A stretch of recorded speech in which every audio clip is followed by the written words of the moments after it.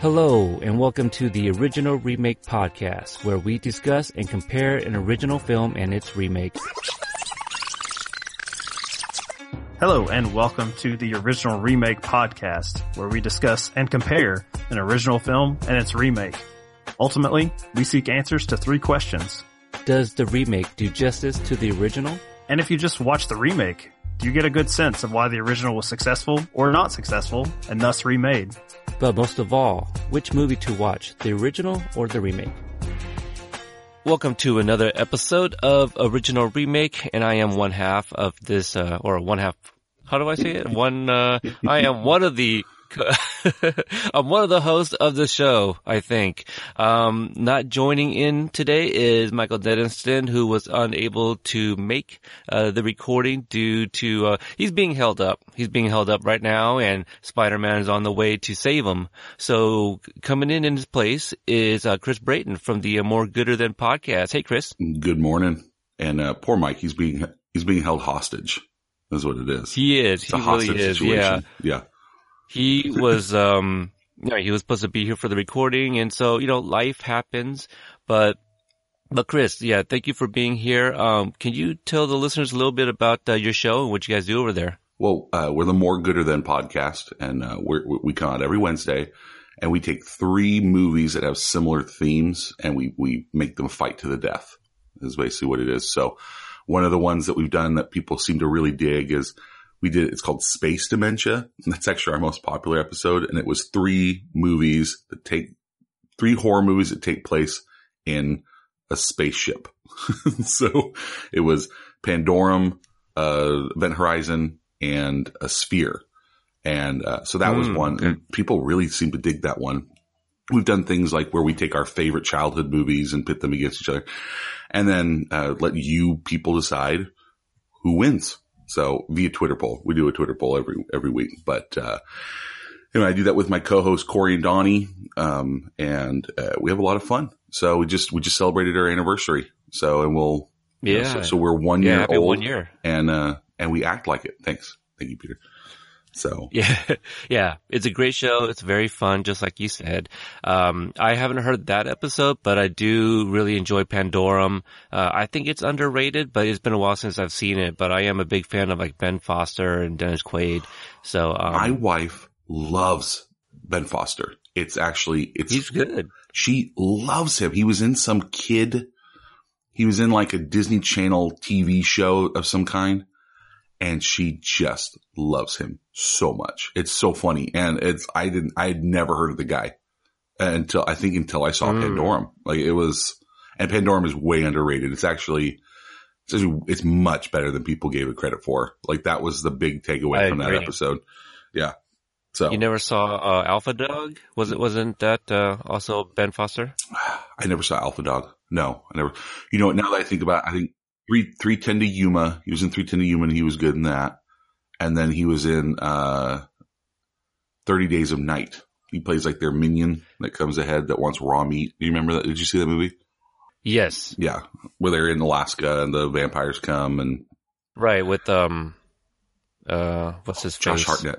Josh Hartnett. Yeah, that's right. Josh Hartnett. And you also got Danny Houston. I think is one of the vampires. I think so. It's been so long since I've seen that movie. It's not worth a watch. It really isn't. It's not worth it. So. And now that I think about it, like as good as Alpha Dog is, that might be an extremely sad watch because of the what it's actually about. You got a very young Anton Yelchin who gets held hostage by Justin Timberlake and Emil Hirsch, I think. Mm-hmm. Yeah. So, I don't know. I do remember liking that, and that's probably the first time I've seen Ben Foster because he goes apeshit in that one, as he does in most movies. But also, you kind of mentioned childhood movies. You were recently on my show, Podstalgic, and we covered Twins. Oh man, I had such a good time on that one. And re-listening to it, I like, man, yeah, this movie's great. 'Cause I couldn't remember. Did your wife listen to it too? She did. Yeah. She loved it. And she wasn't as big a fan of the movie. Like she'd seen it before. She'd seen it a few times. She enjoyed the episode. she didn't enjoy the movie as much as I did because I think she saw it as an adult. So it's a little different. Well, that makes sense. Yeah. Like, somebody was telling me, Junior was also good. I go, was it really? No, it doesn't hold the same. Okay, see, so it's not just me because I watched that a lot later in my lifetime because I was just like, Arnold pregnant? I don't know about this. And so I never watched it when I was younger. No, I think it came out when we were in junior high. I think.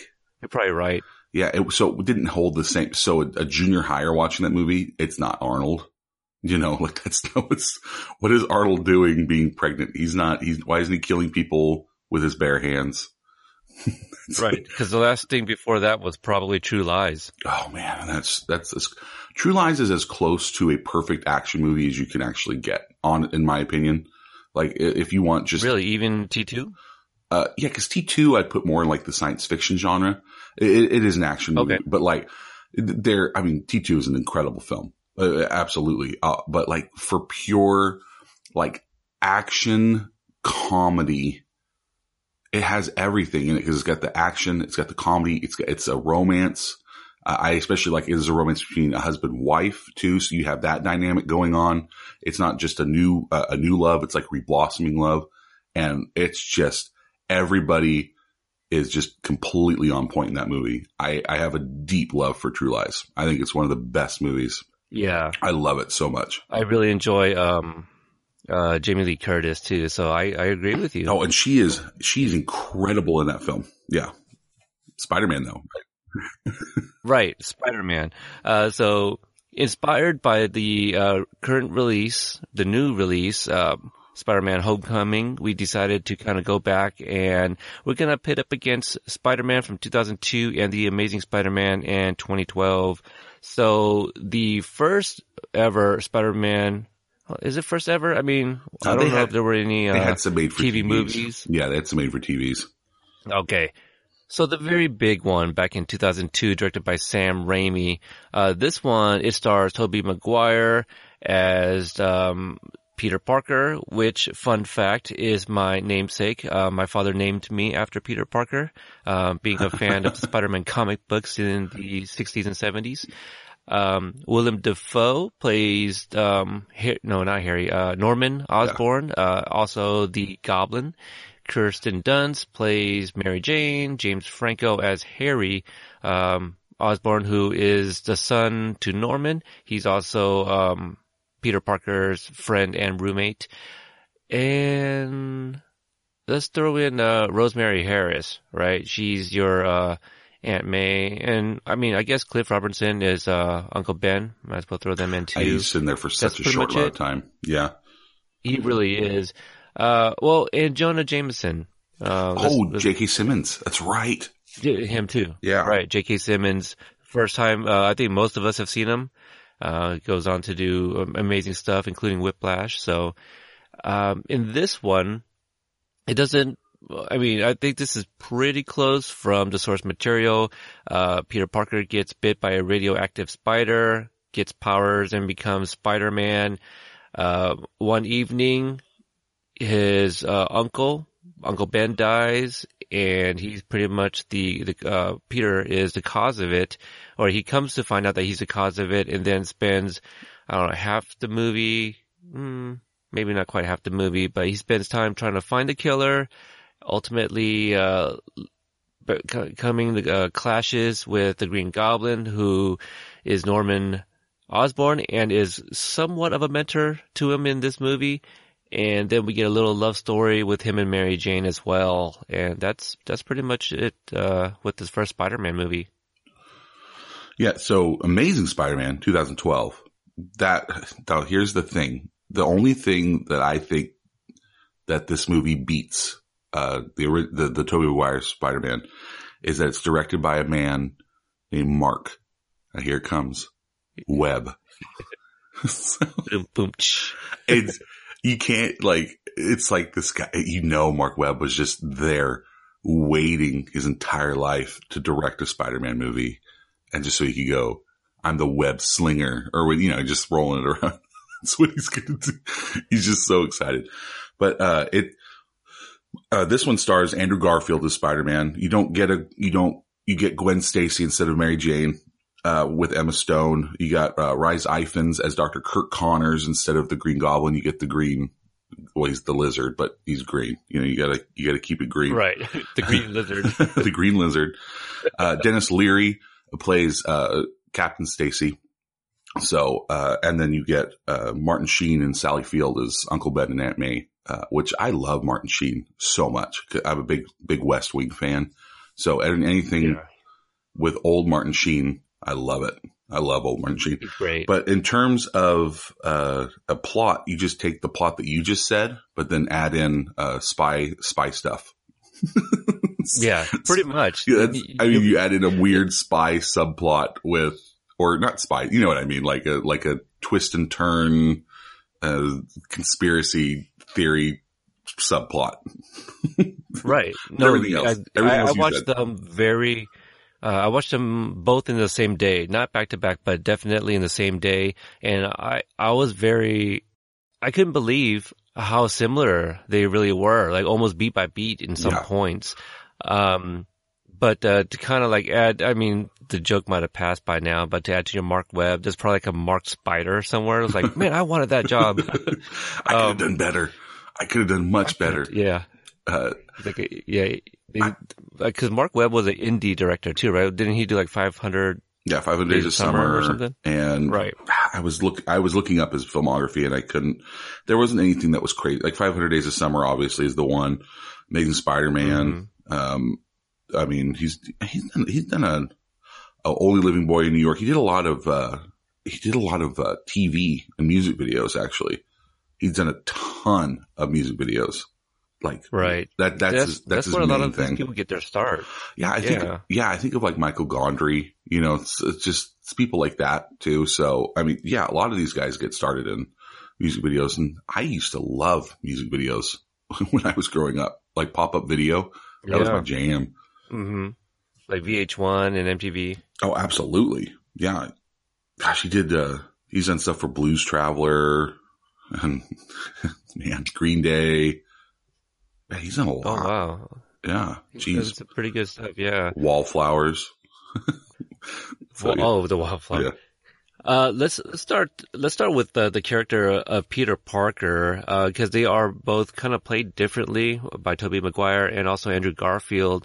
Let's call it the original. In the first one, the 2002 version, in that one, he really does kind of play it like a geek. In the film, he is very painted as this dork. You know, he's a loser.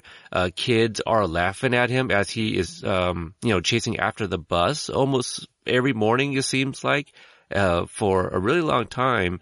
And it's kind of crazy too, because he does have this friendship with Harry Osborn, who I might have missed how long they've actually been friends, but Norman comes from money. His father is very powerful. It's like, why is he hanging out with a loser and goes to what is seemingly just a regular, like, public school? Well, he gets kicked out of he gets kicked out of everything, right? That's his whole thing. Yeah, he gets kicked out of every, like, private school, and so he has to this is like his last one that he can go to. And Peter, for some reason, is just the one that, Peter was nice to him. I mean, that's really what it was. Peter was nice. Yeah. I know. Was this the first time most people saw James Franco? I think it was. It was for me, for sure. Yeah, I think it was for me too. I think it was. I think so. I think, yeah. And I mean, I liked him. I thought he did a good job. So, I've never been a huge fan, but yeah, this Tobey Maguire, this Spider-Man definitely, I think, matches up more with what the comics want him to be. They want him to be a geeky, a science geek that doesn't really fit in, because that's the appeal of Spider-Man for most people, is that he's not cool. You know, like Bruce Wayne is super cool. You know, Wolverine is super cool. You know, like none of these guys they don't have to deal with normal problems. You know, they're just the cool loner guy. This is a guy that values his friendships because they're important to him, you know, and he doesn't, his life doesn't go well for him. You know, like he could be doing all these amazing things as Spider-Man, but his actual like home life is always a wreck because he's just some nerd. So, that's the biggest difference, I think, between the two. because in Amazing Spider-Man, he's more of just an outcast, which is a different way to say it. I know that that's not because there's there's the geek where he's tormented, which I think like he has bullies. And then in the Andrew Garfield one, it's just like, he's just a loner that doesn't, this can sound mean, he doesn't literally like want friends. You know, he just wants to skateboard wherever. Yeah, I don't know. Anyway, I know that's he's not as likable. Like Tobey Maguire Spider-Man, very likable guy. You know, like you want to root for him. Andrew Garfield, I didn't really want to root for him. Like he's not someone that I think there's some people that are rooting for him, but not like you would for Tobey Maguire, right? Would you agree? Right. Yeah, no, I do agree.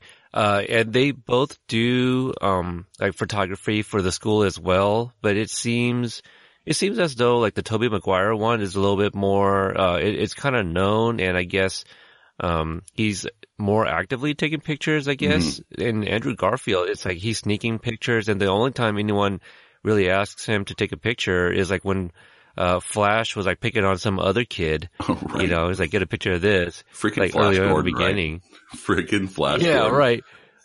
So we got two Flashes, both in the same movie, but two different girls. Yeah. No, cause you're getting, well, cause that's the original, I mean, as you know, I mean, the original love was Gwen Stacy, and that's what, so Right. I do like actually that they do that that's what I think Amazing Spider-Man does right, is that it does start with Gwen Stacy. So, which is where it should. I am just so, I love superhero movies so much. And the original Spider-Man needed to do an origin story like it did, because it was the first real superhero movie. Like hats off to original Spider-Man. It started to show people that you could really do quality films as a superhero movie. It really, I mean, like all of the superhero movies now really owe a lot to that movie for sure. And then I just think where they went wrong with Amazing Spider-Man is like, why do you need another origin story? You just don't need it. Do like a 10-minute flashback do 10 minutes total in film. No one needs to know that he got bit by a spider. Just go in. Everybody knows who Spider-Man is. Like everyone does. Yeah. So you're thinking that maybe they should already start off and he's already got the powers. Just go into it. And if you need to, for some reason, reference, everyone knows Uncle Ben dies. Everybody knows Uncle Ben dies. Everyone knows he lives with Aunt May. Everyone, like, that's how they did it in Civil War. It's just like, this is Spider-Man, that's Aunt May. You don't need to talk about Uncle Ben dying. You don't need to talk about he got bit by a spider. You don't need to do all this. Just launch into it. Everybody and their mother knows if I ask my mom, who does not care about superhero movies, hey mom, how did Spider-Man get his powers? Oh, he got bit by a spider, right? And his uncle died. She would know too. I gotta ask my grandma. And his uncle died. His uncle dies. His uncle dies, and yeah, anyway. I don't know. Probably gonna be like, his uncle was played by Martin Sheen, right? I love Martin Sheen. Right. I get sick of, origin stories for some of these incredibly popular characters. The only one that I was actually fine with in terms of origin stories was when they did it in Man of Steel, where they showed all the Krypton stuff before Superman left. I know I'm going on Superman tangent, but you needed that one to set up Zod, which was the important thing. You didn't need to, but anyway, I get sick of origin stories. They take up so much space when you could be doing something else. And not only was the Amazing Spider-Man, included an origin story, it almost really felt like Mark Webb kind of like rewatched the Sam Raimi version and started creating like a checklist. All right, I'm going to do that better. Right. I'm going to do that better. Right. Because you're so right. Because what I do like about the Amazing Spider-Man is the relationship between Peter and Uncle Ben. Uh-huh. There's more of a dynamic there. Right. You get some real tension. Yes. And I feel like your heart breaks even more for Peter when Uncle Ben dies, because that's very much like the first one. He's the fault of everything. I feel the Amazing Spider-Man, he's the fault for everything. Right. That happens, everything bad that happens to him. You can even put the blame on the death of Captain Stacy on him as well. So that's where it's kind of different. Like, Andrew Garfield's Peter Parker, he's more of, I don't know, they're both kind of assholes, to be honest with you, in both versions. That's funny. They are. Yeah, you are right about the Martin Sheen, Andrew Garfield dynamic. There's some real emotions going on between those two because Martin Sheen, he's not his son, but he's raised him, like you really feel for Martin Sheen and the role that he was forced into. Like he loves Peter, but Peter's not his son and Peter knows that, and so you have but Martin Sheen loves him like a son. It's a very complicated relationship. And I like that. That's actually the thing out of the two, the Amazing Spider-Man actually has to me the best action sequence in it. And it's through the library when they're destroying the library. Oh, right. When Stan, and it's silent. That's actually like out of them as a movie as a whole. I actually didn't enjoy the movie very much. It was weird. I didn't like the plot for it. I didn't like the end game for it. But that scene when they're they're wrecking the school and Stan Lee is just sitting there not completely oblivious. I laughed out loud because I thought it was that funny. It was hilarious. It was a great scene. It was silent. But if you can't compare Rhys Ifans to Willem Dafoe. It was Willem Dafoe chewing up that scenery in the way that only Willem Dafoe knows how to do, right? And you're a fan. Oh, big fan. Not as much a fan as my co-host Donnie. My co-host Donnie, when we did an episode for John Wick, we did the John Wick movie, he mentioned that he thought that Willem Dafoe was strikingly handsome. Or not strikingly handsome, surprisingly handsome. And for some reason, our fans just latched onto that. And we got so much love about the handsomeness of the weird-looking Willem Dafoe. Right. Those cheekbones, man, I tell you, I don't know if they had a prosthetics to him in the Spider-Man 2002, but his cheekbones were like even more so, just kind of like protruding out of his cheeks. I don't know. You could cut glass with his face. But he can shatter glass with his face. Yeah.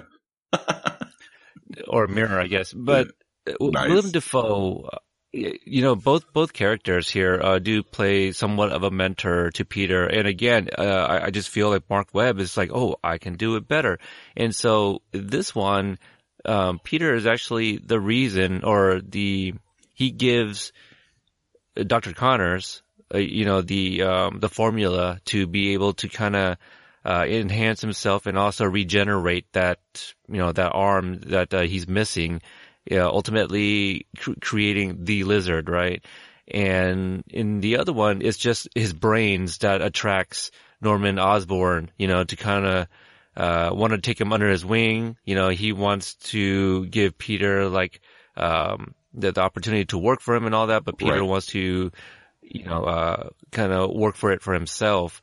So the relationship there is really different. And as much as I enjoy Willem Dafoe in Spider-Man, in Amazing Spider-Man, I like the relationship with him and Dr. Connors, because you also get that tie to kind of bring it back to what you mentioned about the father and having, that little espionage spy type thing to his dad, giving them a little bit more of a backstory as well.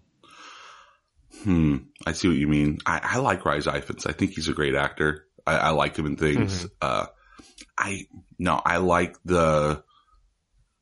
because to me, what it was is that Willem Dafoe was trying to be a father, like a literal father, like, and have Peter be a surrogate son. So, but, it's so funny because Amazing Spider-Man could have been really good. Cause I think Andrew Garfield is a pretty decent actor. I think, so is Emma Stone. I enjoy her on film. I like Dennis Leary. There just was too many things of them. You're really hitting the nail on the head when you're saying like trying to check the box and then one up it as opposed to just doing it. It feels like sometimes like Sam Raimi to me when he was doing Spider-Man was obviously a fan of Spider-Man. Does that make sense? Like when you look at all Kevin Feige, he's obviously a fan of all of the Marvel movies. You know, he's a huge fanboy that just happens to have lots of sway. So you get those things. Mark Webb just felt like he was trying to one up Sam Raimi. And not, especially now that you pointed out, gosh, Peter, you're a genius. Oh, hey, thank you. You know, I try. You know, like, while you're speaking, I am now going immediately to wrestling. You know, in Spider-Man, he tries to win $3,000, and that's where we get the Amazing Spider-Man, right? Instead of the human spider, which I remember in the movie theater too, just had a great laugh, from the audience. And then the Amazing Spider, in the middle of a fight, he falls through the ground and ends up in what appears to be like an old abandoned wrestling ring, boxing ring or something. And then he sees like one of those, masks like on the wall, and that gives him the idea. Right. So I'm just like, well, what a coincidence. Like, oh, wrestling, you know. So, I mean, there's a lot of similarities, to the movie after watching them so closely together. Yeah. I mean, and on one hand, that's good. You know, like that's good. You don't want a Spider-Man comic to diverge too far away from a comic. You know, there is source material for it. You know, you don't want Spider-Man to be hit by a meteor. You know what I mean? You know what I'm saying? Like, you don't want to be hit by a meteor and get his powers that way. Like, you got to keep it there. Yeah, because that's Meteor Man, right? Right. Meteor Man, I forgot about him. That's so good. Yeah, the Golden Lords. Oh man, that's so good. Let's put that up there with Blank Man. Blank Man was almost right. Yeah. I don't know. I'd like to see that pairing. Oh man, that'd be fantastic. Meteor Man, Blank Man, and what's the third one? What's the other one? What did you say? No, that's what I said. Oh, Golden Lords. That was the villains of Meteor Man. Right. The guys with the blonde hair. But that's why I think it was dumb of them to go through as an origin story, is that instead of trying to one up and copy an origin story that everybody knows, I don't like the espionage, subplot to it. I don't like that at all, or the secrets, or his dad, like, was you find that out in in Amazing Spider-Man 2. You find out like, oh, there was like even more happening with the father. It's like, he's got enough problems as is to fight, to be Spider-Man. Don't add weird stuff to it. Does that make sense? Yeah, no, you're right. I mean, cause it makes the movie longer for sure. Yeah.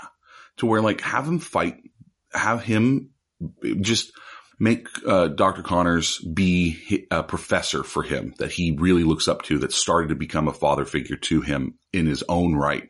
Don't make it that, oh, he knew his father.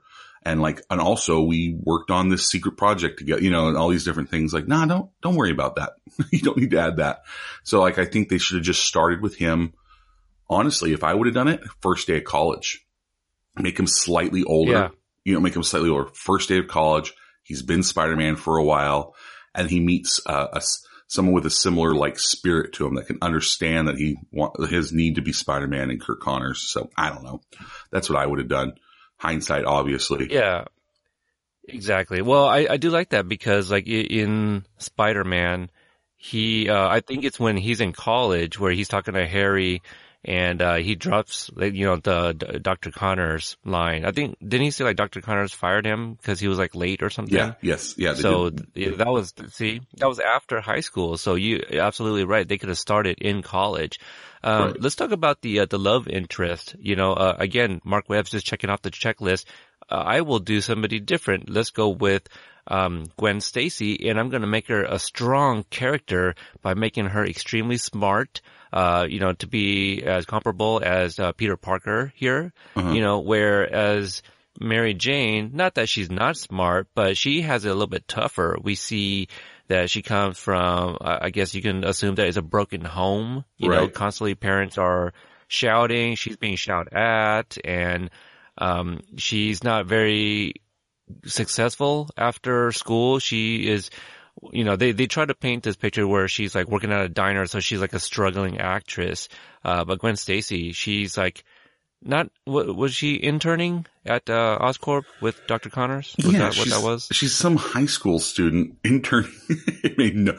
Honestly, 17 years old. Yeah, 17 years old. And I understand that you can have smart kids, but like we're talking government level security clearance, and like they're just going to let some 17-year-old be and I didn't like that he wasn't the smart one. Does that make sense? Like I do like that Gwen Stacy was just as smart as him. I like that. I don't want, but like he's just some like dumb schlub is basically what it is. Does that make sense? That he's just some, like what about when he tried to sneak in? He like steals another badge, which by the way, I feel they should be more secure at just like exactly. There's got to be like another way to allow students and other interns, or I don't know, that scene played off. I mean, it was comical, sure. It was more of a cheap laugh. Yes, really. agree. I was just like, but like where you get in original Spider-Man, he is smart enough to be, it makes sense why he's there. He's friends with the actual CEO. You know what I mean? Like you have all these different things, and like he deserves to be there because that's one of his crowning achievements. It's like similarly, my only thing when I didn't like in the Dark Knight movies is that Batman wasn't, it was Lucius Fox that was smart and was coming up with a lot of the things as opposed to Batman being smart. It's like, why take that away? Like in the original Spider-Man, he is smart. He's creating all these different things. He's smart enough to do all this. And then in this one, other people seem to have created all of the smart things for him. Yeah, that's a good point. I mean, and the only thing that they give Andrew Garfield is that he makes his own web slingers as opposed to it being anatomically, true. I always liked Spider-Man.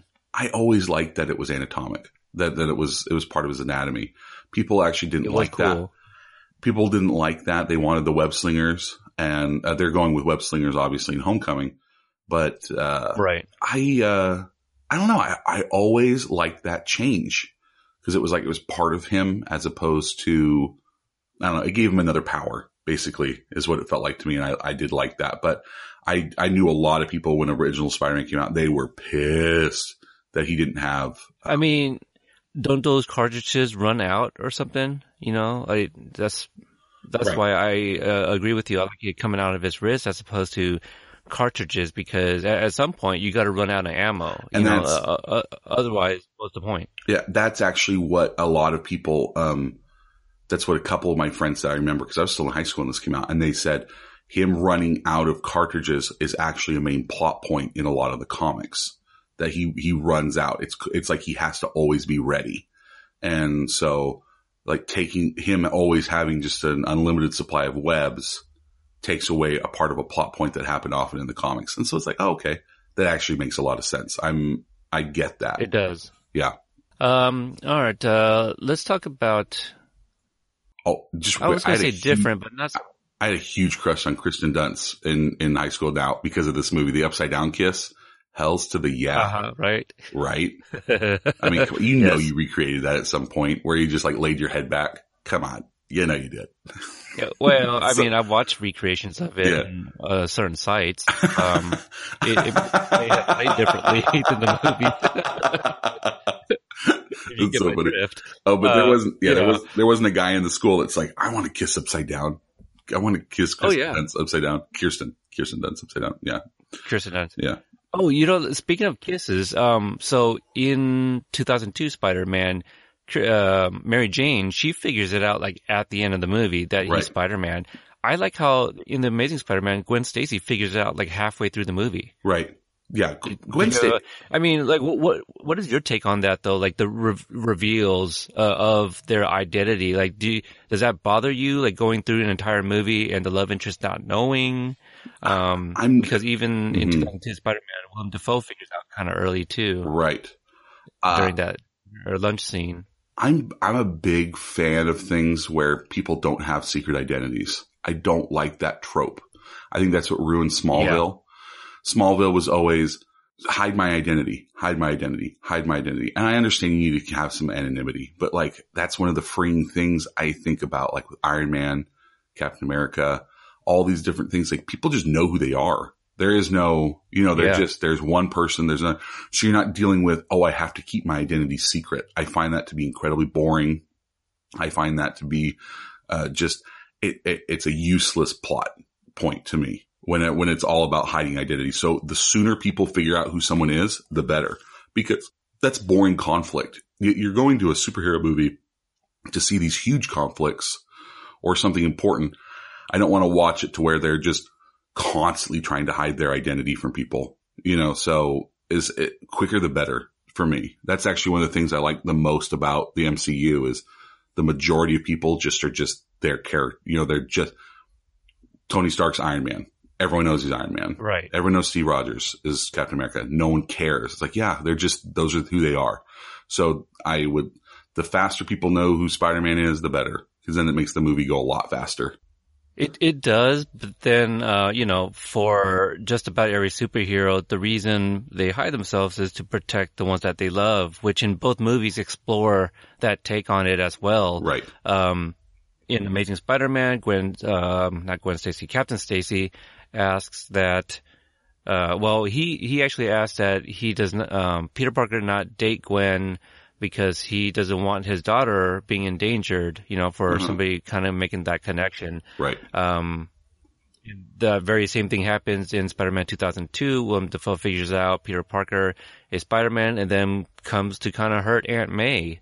Right. So we get that explosion scene and that kind of brings Peter in. So Spider-Man makes sense. It does cause conflict. Spider-Man, it does. So Spider-Man is actually one of the only ones that it makes sense for him to keep it secret because he isn't some rich, highly trained, operative, of those types. He's just a kid. So it makes more sense. Yeah. That's what a kid would do because he's actually hiding it from Aunt May. So Aunt May doesn't tell him he can't be Spider-Man.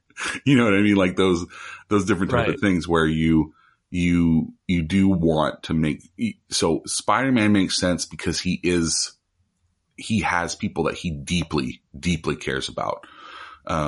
So that conflict, but to me, it's just always, I don't want that to be the main focus of things. So like constantly trying to hide your identity just gets boring.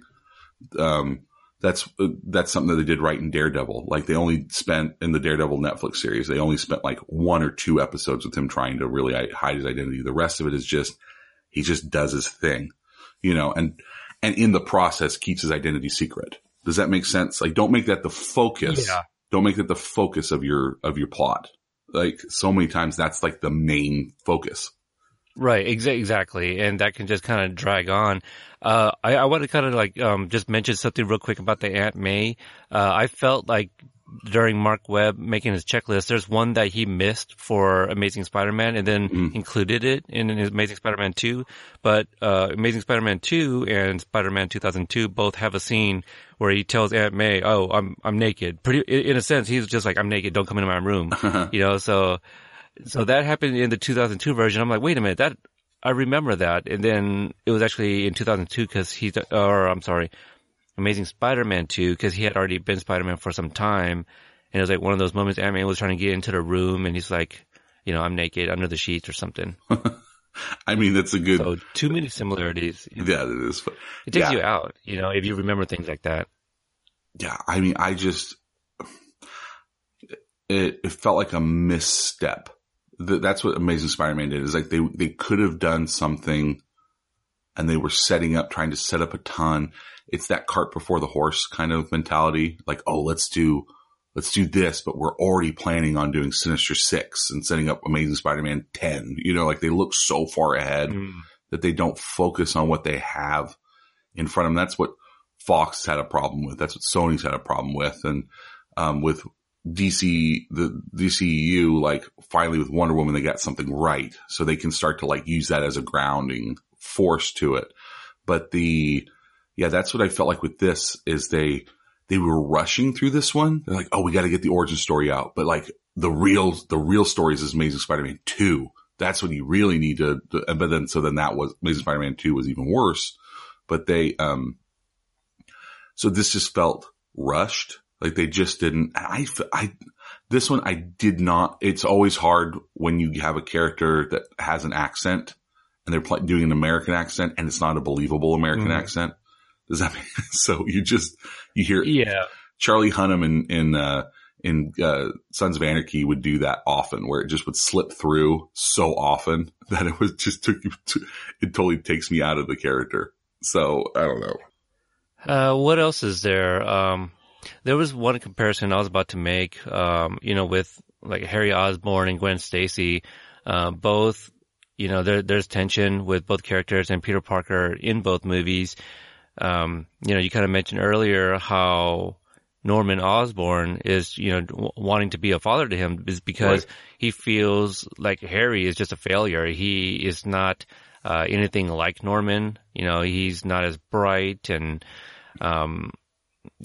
Captain Stacy, he's Gwen's dad, and they have that dynamic where it's like, well, Captain Stacy is like the head of the police, and they are not about this Spider-Man vigilante, and so I do like that dinner scene where they're kind of going at it, and Dennis Leary is just like, dude, what's your deal? Like, why are you standing up for this guy?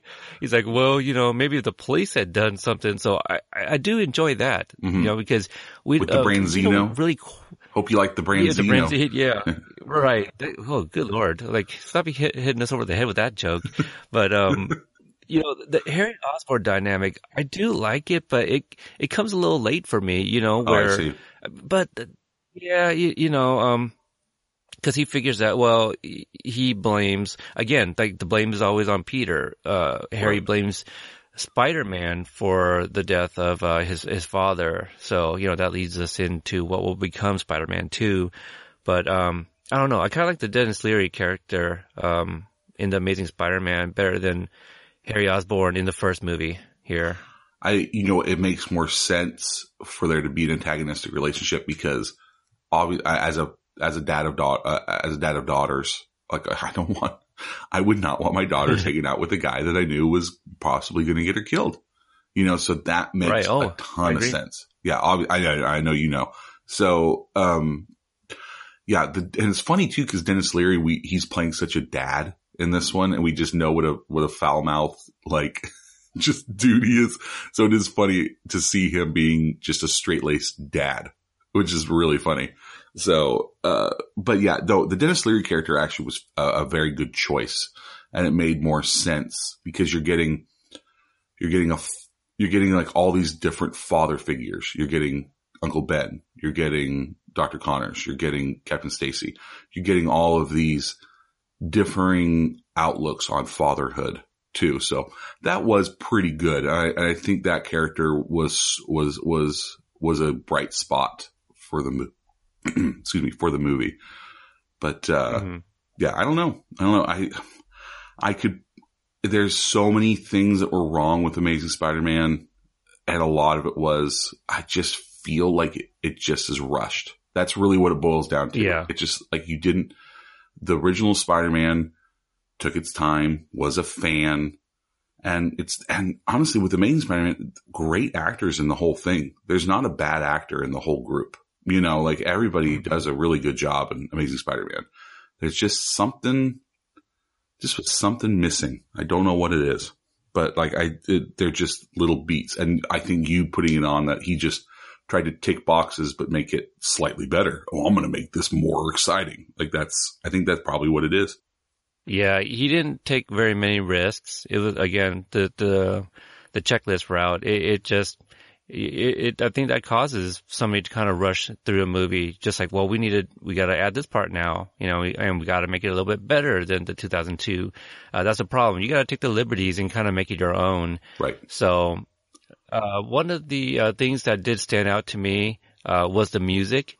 At one point, I was really enjoying the Amazing Spider-Man score, and I was like, it sounds oddly similar to one of the songs in Titanic, and I had to look it up. Was it? And it is. It's James Horner. Yeah. Oh my gosh. That is crazy. James Horner scored The Amazing Spider-Man. I like James Horner. I've always been a big fan. I'm a big fan of movie scores. And I remember, the scores for both of these movies actually are really good. They did a good, there was a, but yeah, James Horner does a great job. But I remember owning the Spider-Man soundtrack when I was in high school. I bought the CD.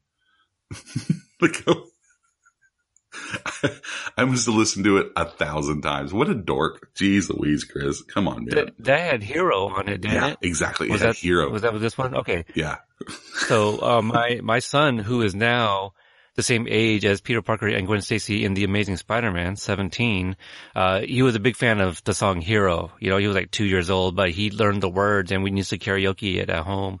So, big fan of that song. I know people think it's like really too poppy and all that, but hey, it's a good time. Oh, back in the day though, that song was amazing. Like that was an incredible song. Yeah, it was like the song of the summer. I mean, come on. Yeah. You got any other last thoughts, or is there anything else that well, Danny Elfman did the original Spider-Man soundtrack. So right. I mean, Danny Elfman's always great. So can't go wrong with Danny Elfman. No, you're getting two. They did that right because James Horner, he did Braveheart as well, and yeah, so they both have high pedigree. So that was smart, and that's something that the MCU doesn't do super well. They don't bring in great composers. So, but these movies did. These other ones, they paid attention to it. I haven't seen Homecoming yet. I did like Tom Holland in Civil War. I thought he did a really good job. He had a nice quip to it. They made him a lot stronger than the other two. So in terms of pure just strength wise, so it's going to be interesting to see Homecoming. I've heard good things. I've heard Me it's too. not. I have heard it's not like the greatest, but I'm not a huge Spider-Man fan. He's fun. I do enjoy the movies. I did like seeing him, but there's those people that are just absolute, like Spider-Man is their number one superhero. And I just, right. No disrespect to them at all because you're allowed to have your favorites. And I understand why he's your favorite. But, so to me, when I go and watch it, he's not going to be this beloved character. So I think I'll probably actually enjoy it more than other people because just it's not. That's a good point. Whatever they do with it, I'm going to be happy with it. If they do it well, right. It's not going to be like, oh, and I read all the Spider-Man comics books growing up too. So like I was a fan. He just wasn't my favorite. So, I think I'll enjoy it. I might actually go see it today. That actually would be fun. Oh, yeah. It's like, let's go catch go catch a matinee. Yeah, I've also heard good things. I don't have any kind of reference as to like how strong he is, but to kind of compare it in these two movies, I feel Andrew Garfield's Spider-Man was much stronger, just because, you know, he broke like the porcelain sink and he slammed the door, the glass shattered. You get the sense that he's a lot more strong physically than Tobey Maguire's, which, I think you kind of only see it. I'm gonna disagree with you because it's the scene that's in 2. The first one, he's holding up the cable car. Like he's holding up, that's incredibly strong. Now it's not Superman strong, obviously, or Hulk strong, but like just, that's not, that's stronger than that's stronger than, Captain America. You know what I mean? Like right, yeah. This one, the Tom Holland Spider-Man seems even stronger. So and which I've talked to people that are big fans. It's like, yeah, in terms of strength, Spider-Man's pretty high up there. So I don't know. It's going to be interesting to see. I'm looking forward to it. I actually do really want to see it. I like Marissa Tomei. I'm not as mad about Iron Man being in as much as possible. Like a lot of people are like, oh, is this just an Iron Man movie? That's not a thing that's not really, they got to tie it into the MCU somehow, and Iron Man's the flagship. So you got to tie him in somehow. So we'll see. And I think, and the Iron Man Spider-Man dynamic goes back to the original Civil War comics where Iron Man and, Tony Stark and Peter Parker were very close in the Civil War comics. Right. So their dynamic makes sense to me. So I don't know. I also like to like things. So yeah, exactly. I like liking why things. spend hating things all the time? Right. Yeah. Yeah.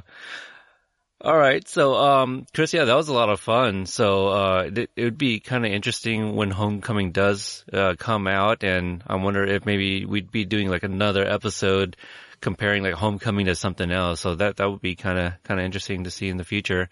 Mm-hmm. So one more time, plug your show where listeners can find you and, your next episode maybe, or something recent for them to check out. Yeah. So we come out every Wednesday, More Gooder Than. We're on iTunes, Stitcher, Google Play, SoundCloud. You can, listen to us from our website too, which is mgtpodcast.com. We're on Twitter. That's where we're most active. And that's, at MGT Podcast. We're on Facebook and Instagram too, but mostly we're on Twitter. The most recent, so this will come out, our next episode actually is going to be featuring Justin from So I Married a Movie Geek. We had our first in-studio guest. Oh, okay. Yeah, he lives in LA. I live in Bakersfield, which is you hear me talk about that often on my show. But so he drove up and he was in the bunker, and so that was a lot of fun. So that should, by the time this comes out, I'm sure that episode will be out too. So, but that's pretty much it. Yeah, definitely check it out. It's a fun show. I love it, and great production. Some singing every now and again. We do sing. Original Remake. You can find us on Twitter and on Instagram, both at Original Remake. For me, you can find me at Podstalgic, both Instagram and Twitter. You can find my co-host, Michael Denniston, at War Machine Horse on his podcast account. And also you can find our shows on iTunes, Stitcher, followingfilms.com website, with other great shows like Pop Culture Case Study, True Romance Film Podcasts, and all the other guys there. So hopefully Michael can return, next time. Obviously we've been really trying to get back together. Being on different sides of the country makes it a little bit more difficult, and also hosting our own shows, as well. So hopefully he'll return next time. But thank you all for listening. If you haven't done so yet, please leave an iTunes review. That really help out the visibility of our show. And also, if you got a couple minutes, check out More Gooder Than and leave them a review as well. So until the next time, we will talk to you guys later. Spider-Man does whatever a spider can. Spins a web any size, catches thieves just like flies. Look out! Here comes the Spider-Man.